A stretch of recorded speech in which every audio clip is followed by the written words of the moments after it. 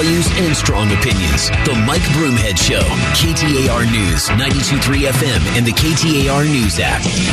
Hey, thanks for spending some time with the show. Mexico is safer than the U.S. This is according to the president of Mexico. Here is a translation of that comment. He made this comment to reporters yesterday.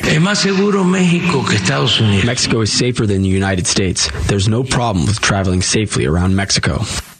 President Obrador, who has threatened to urge Mexican Americans not to vote for Republican candidates if they continue their criticism, rejected the U.S. official security warnings that depict much of Mexico as a risky place to visit. This issue, now this is the three legs of the stool in the border. One is border security, the other is immigration, and the other is finance and trade. Mexico is a big part of the USMCA, obviously, all of North America, and our trade agreement with Mexico. They are a huge trading partner for the U.S. They're a number one trading partner for Arizona. Their economy is dependent on us in many ways, and our economy is dependent on them in many ways. It's part of the relationship we've had for a long time. I have no idea why this president is doing this. There is no doubt, whatever the reasoning behind it, whatever happened, that in broad daylight, there were two Americans were murdered, and another one was injured out of the four that were traveling. They then were dragged away in a pickup truck. That happened in broad daylight on a busy street just south of the U.S. border. There's no doubt that happened. There are three women that crossed the border and have gone missing. Their families are still trying to find out where they are. There has been a standing order to make sure you're using reputable cab services when you go to Mexico. Now, again, the conversation about Mexico is a great one because it's a beautiful place. There is no doubt about that. That having a stable, secure, prosperous Mexico is good for everybody in North America, but especially for the U.S. But for the president to say such an ignorant thing and then threaten the American elections by saying we're going to tell Mexican Americans, and I'll be honest, I know people by nature are not trusting of their government. I can't imagine that the Mexican president telling Mexican Americans that might vote for a Republican. If you're a Democrat, you're not voting for a Republican anyway. But if you're someone that is on the fence about who to vote for, the Mexican president telling you not to vote for a Republican is not necessarily going to sway you. There's a reason why you've come to this country and become an American, that you're not listening to the government of Mexico. But this goes much deeper. What is in this relationship? What is going on in the investigation into the death of these and the wounding of another, the kidnapping of 4, the murder of 2, and the wounding of 1? What is going to happen in that investigation? How much cooperation is the U.S. going to get? We know that we have FBI agents that are stationed working out of the embassy in Mexico.See, and they're around that area. They may be deployed into Mexico from southern Texas if they're in that part of the state to perform this investigation. But you are basically an observer. The Mexican authorities lead these investigations. What is this doing to the relationship between Mexico and the United States? Here's another. This is a KHOU about this press conference. This is just kind of a recap. In a press conference yesterday, he said that Mexico is safer than the United States and that the same kind of violent crime happens in both countries, but the cartel seems to get more headlines. He claims it's a campaign to prevent the development of his country. So it's not... Here's the issue, and Americans have to take some responsibility. So I continue to say that to make sure that it doesn't sound like I've got blinders on as a U.S. citizen. We've got to deal with our own issues in the U.S. We have to struggle with, we have to rationalize and struggle with, as a nation, that the majority of the fentanyl that's being brought into the U.S. is being brought in by other Americans. I mean, we've got to wrestle with that. There's no getting around it, that Americans are poisoning other Americans for profit. It's happening. We have to, as Americans, do that gut check and that moral compass check on that. There's no doubt.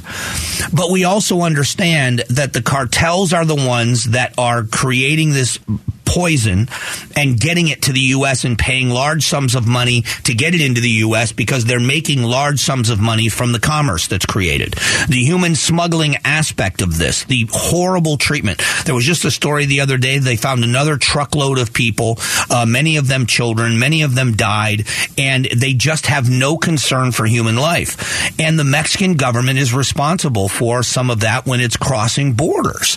I guarantee you, if an American street gang was committing murders in Mexico, that they would want the American government to hold those people accountable. We are seeing a huge uptick in crime.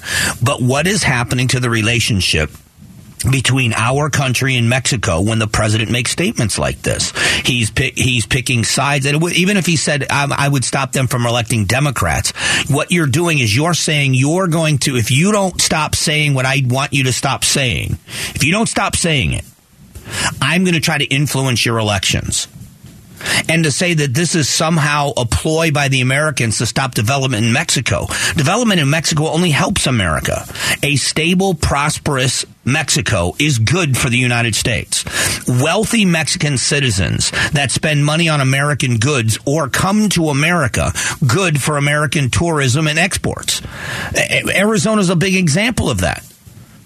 I have no idea why the Mexican president is doing this. None. It is a horrible public perception. It is, I think, foolish for him to say. But the acknowledgement, that doesn't mean that anybody thinks America is perfect. What we're talking about is that now American citizens, our children are our biggest asset. And I don't care how old they get, they're still our kids. College spring break and the recommendations, stay out of there. If you're a parent with a college-age kid who still was stubborn and said, I'm going to Mexico, it'll be fine, you're going to be biting your fingernails until they get back on the American side of the border. That doesn't mean that they're 100% safe in the U.S. That doesn't mean that crime can't find them here. Doesn't mean that it doesn't happen. It does. The dangers in Mexico because of organized crime, and that's what a cartel is, they have got it down to a science. If you watched how they orchestrated what they did when those 4 were kidnapped and ended up 2 of them were killed, this was a hit squad that practiced this. When you look at how police move, when you look at how a platoon of the military or a squad in the military moves and how they maneuver in a situation, they train and they train and they train and they train. So when it comes time for the real world, when it comes time for real life, that their training kicks in. When the bullets start flying, they're trained. This was not a haphazard decision at flying out the seat of your pants by the seat of your pants idea. This was an effort where they were coordinated and they knew what they were doing. And to watch the Mexican president now say that Mexico is safer than the U.S., and if the U.S. doesn't rescind its warnings to its people, he is going to tell Mexican Americans to vote for someone else, is a foolhardy thing for this president to do. Because long after this danger passes, the memories of how he handled it will be there. And for the Americans, we have just as much patriotism in our country as the Mexican people do about their country. And if you're going to kill our countrymen, if you're going to allow that to happen in your country, and you're not going to help us find out and bring to justice the people that did it, well, then you are going to be held accountable by the American people, at least in the court of public opinion. And I don't want to see a diminished relationship by any means between America and Mexico. The connections are families, Mexican families, Mexican-American families, still connected, travel, tourism, trade. And we've got to settle this. I just don't think he's going about it the right way. Coming up in a moment, it's a segment we call Did You Hear This? We do it every day at 11:20. We're going to get you caught up on the headlines in just a moment.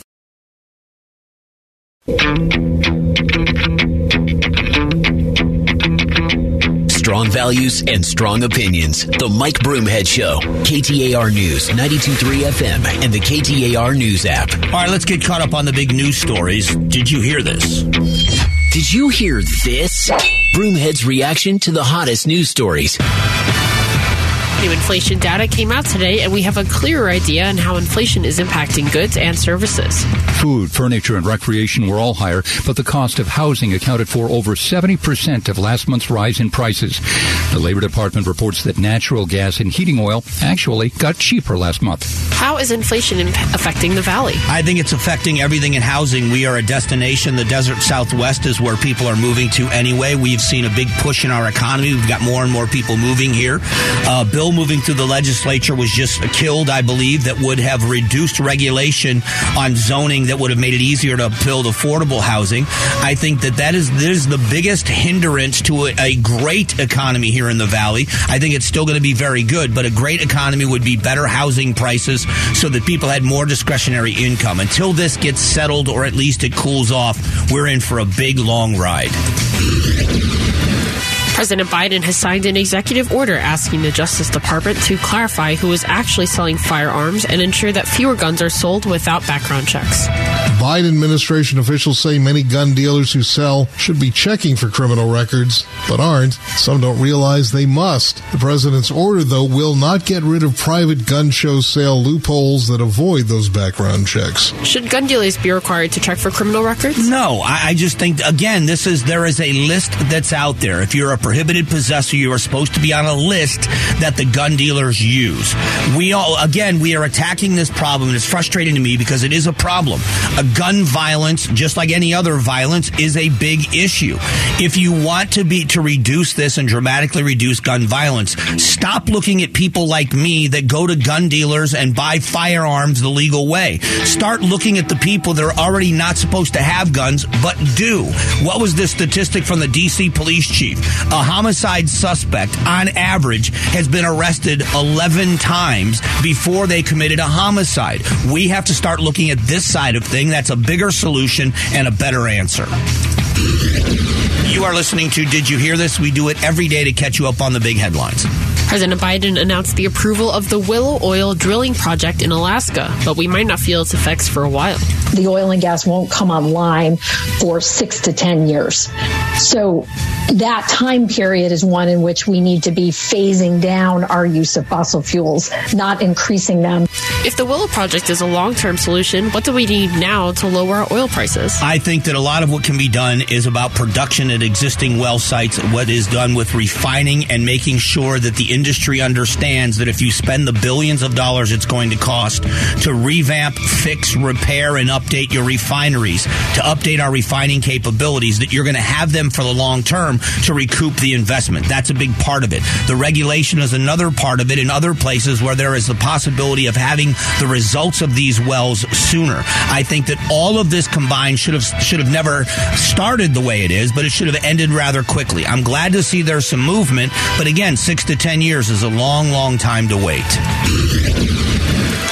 Mexico's President Andrés Manuel López Obrador gave a press conference yesterday about asking whether or not it is safe to travel to Mexico. Here is a recap of it. In a press conference yesterday, he said that Mexico is safer than the United States and that the same kind of violent crime happens in both countries, but the cartel seems to get more headlines. He claims it's a campaign to prevent the development of his country. What did you think about his remarks? It's ludicrous. The idea that America is not interested in a safe, prosperous, and growing Mexico is false. Our economies are tied together. In the USMCA, we're huge trading partners. We have American businesses that have manufacturing plants and other businesses down in Mexico. Just on the smallest scale of all here in Arizona, you've got so many people that own property down in Rocky Point. They own businesses in Rocky Point. There is a huge connection between the American people, not just the American government, the American people and the Mexican people. The idea that the American government does not want to see a growing, prosperous Mexico is false. What they don't want is a growing, prosperous cartel. And they want the government of Mexico to do something so that we aren't suffering the fallout from them. Acknowledging, and I want to make sure I acknowledge, we do have issues on our side of the border. We have to deal with the Americans that are working with the cartels. I think as Americans, we should focus on that. What are we going to do if you are caught working with the cartels as an American citizen? That would be a way to address some of the things that are happening too. Great job as always, Julia. That's Did You Hear This for another day. We'll do it again tomorrow at 11:20. What we're going to do in a moment, and we talked about it a little bit as Julia brought it up in Did You Hear This, is the economy. Inflation is reduced a little bit, but it still remains very high. But that's a national number. What are the local numbers on inflation? They're still extremely high. We're going to talk about why that is and what can be done about it next.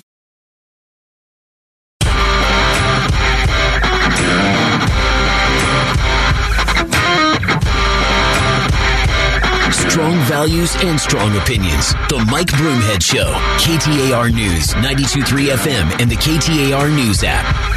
Hey, thanks so much for being here. Appreciate you spending some time. This is a report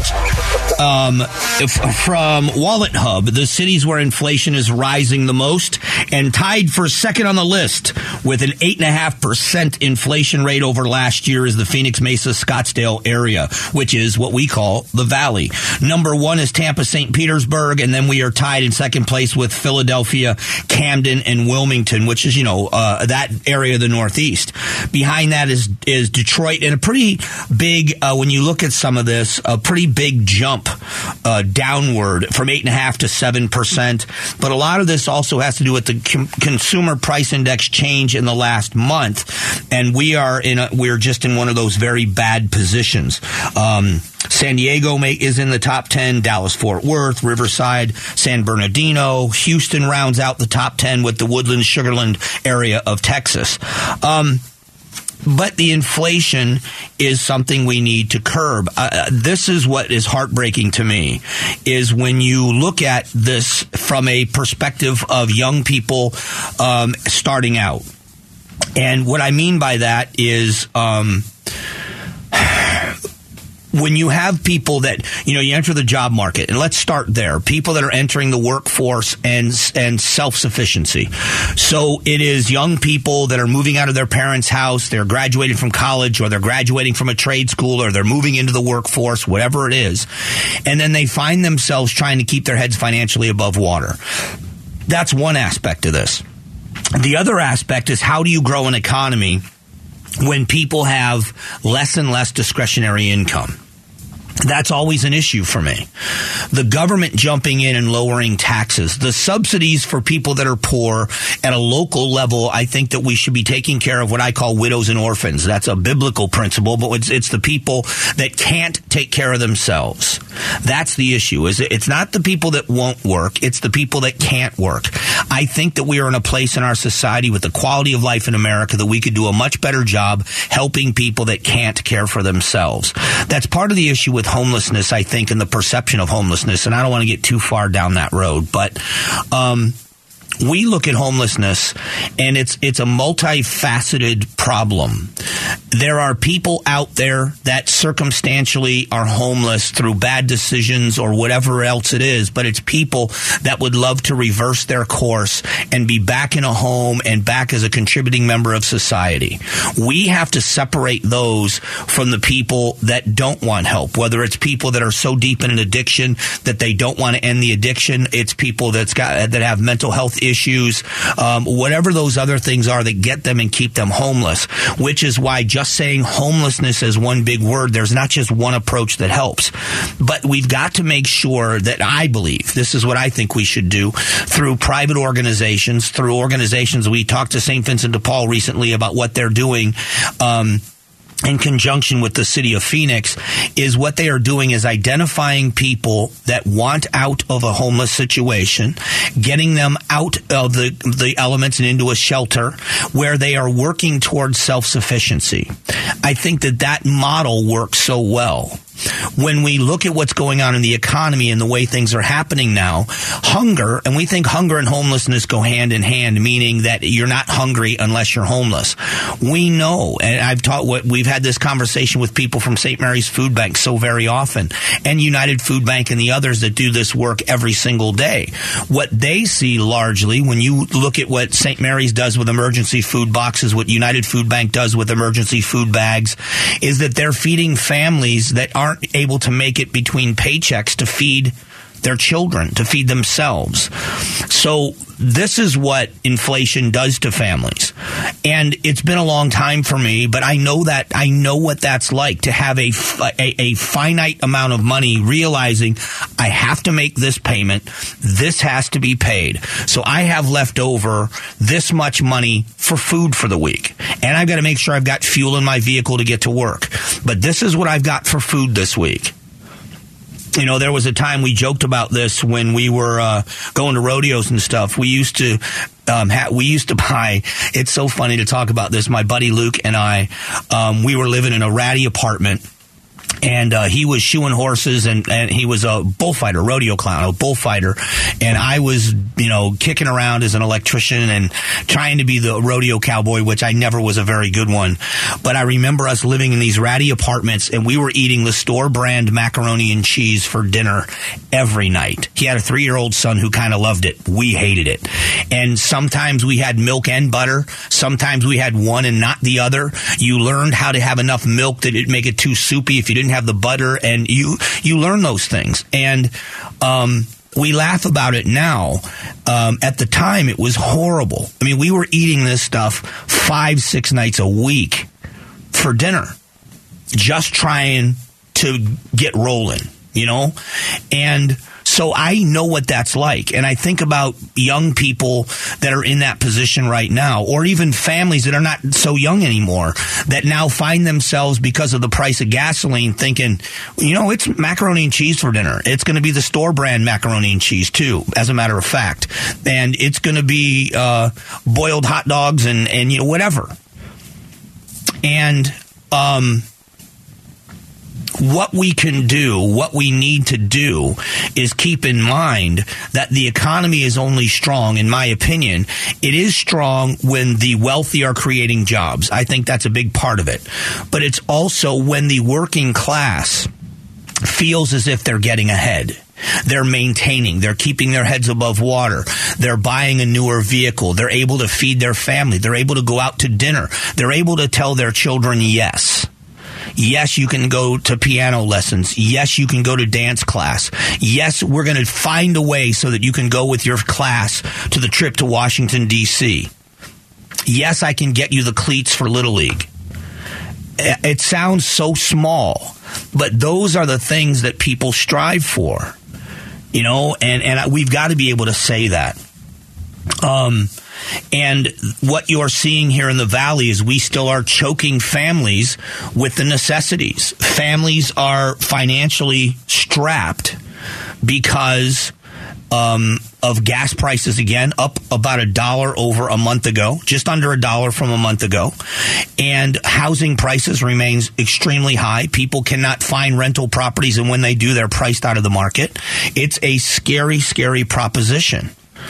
So this is Alex Stone from ABC talking about gas prices. Here's why gas prices are rising. Analysts say blame the coast-to-coast switch to more expensive blends of summer gasolines, which is getting underway. In the past week, the Energy Department reports the average price of regular unleaded went up 7 cents to $3.46 a gallon. The cheapest gas is along the Gulf Coast still, but even it has seen prices go up 11 cents in the past week, and Californians are now paying on average $4.73 a gallon for regular unleaded.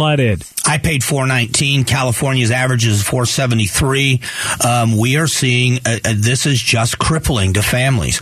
So I know I'm kind of beating a dead horse by talking about what the problem is, but if we are not, and this is where I make my pitch, that if we are not looking around us and saying, I'm in a position where I can do something for someone else, if you are in a position where you can help, it's that intentional giving, it's the intentional helping, finding an organization where you can donate to, where you can, because I think this problem is best served, if not solved, it is best served by the local people doing things, looking toward the government for solutions. I think there's things that can be done legislatively to ease the housing market with zoning and otherwise.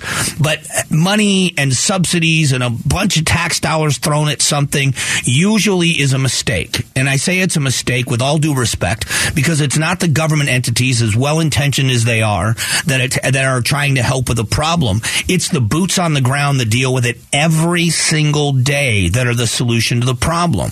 And so when you or I find an organization or a group of organizations that we know are having a real effect on an issue, we can then support those if we're in a position to do it. So I would say to you, if you're in a position to help anyone right now, even a small amount, find one of those organizations and do it. Make sure that they understand that, it's a group effort. You're doing the work. We will supply some of the resources, and together we're going to try to ease some of this problem. When you see inflation this high, this is what you get. What you get is you get people that are going to fall through the cracks through no fault of their own. No fault of their own. We had an interesting conversation earlier today about schools with a counselor about social emotional learning. We're going to talk about schools in that sense. We're also going to talk about crime before we close out the show, so stick around for that.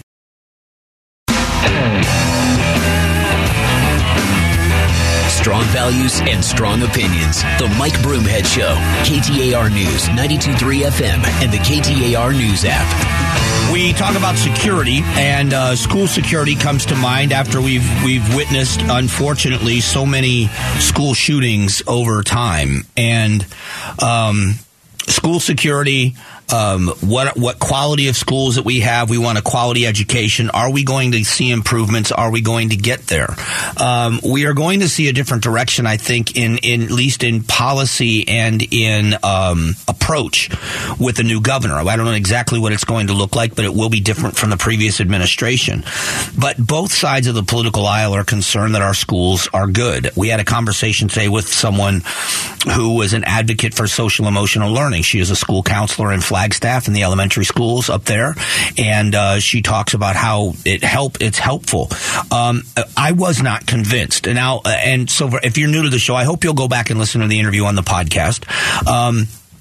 I would rather save my rebuttal in most cases to anybody's issues or to someone's comments for another segment of the show. Not because I don't want the confrontation, but because I want to give that person as much time as possible to make their points. And so that's what I did with this guest.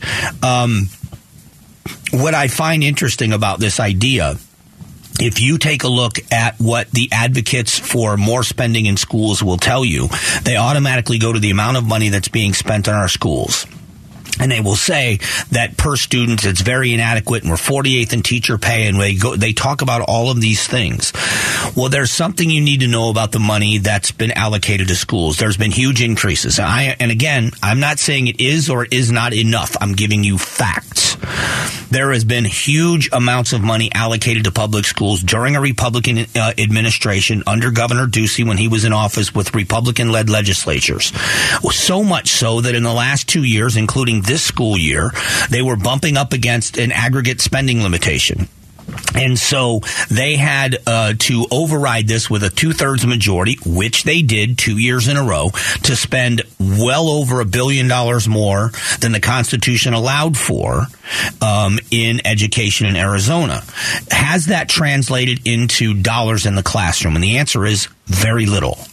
So what you need to know is that the districts live autonomously, that the districts decide how that money is chopped up and where it's spent, whether it's spent on maintenance, whether it is spent on management, whether it is spent on teachers, how it's spent on curriculum. So let's go back to where I started, where I said prioritization. And so you've got advocates for social emotional learning. Let's say that in their minds it is a very valuable program, a curriculum. Is it as valuable as reading? Is it as valuable as math? Is one, even if let's say SEL enhances one or the other, statistics do not show that. That SEL, we've watched with the implementation of SEL, we've watched test scores continue to diminish. So are you putting it at the same level? The reason why I asked that question is these curriculums, they cost money. They cost money to buy. They cost money to train teachers. They cost money to implement. And it costs time in the classroom. So again, I don't have to argue the merits of SEL other than I'm going to ask you, do you think it is at the same level of the others? And if the answer is no, why are we doing anything less than the core curriculum? And I'm going to go with your narrative. we all recognize there has been a fall off in the quality of education. We all agree in that. Some people blame it on COVID, but before COVID, it still was well under 50% of kids reading at grade level.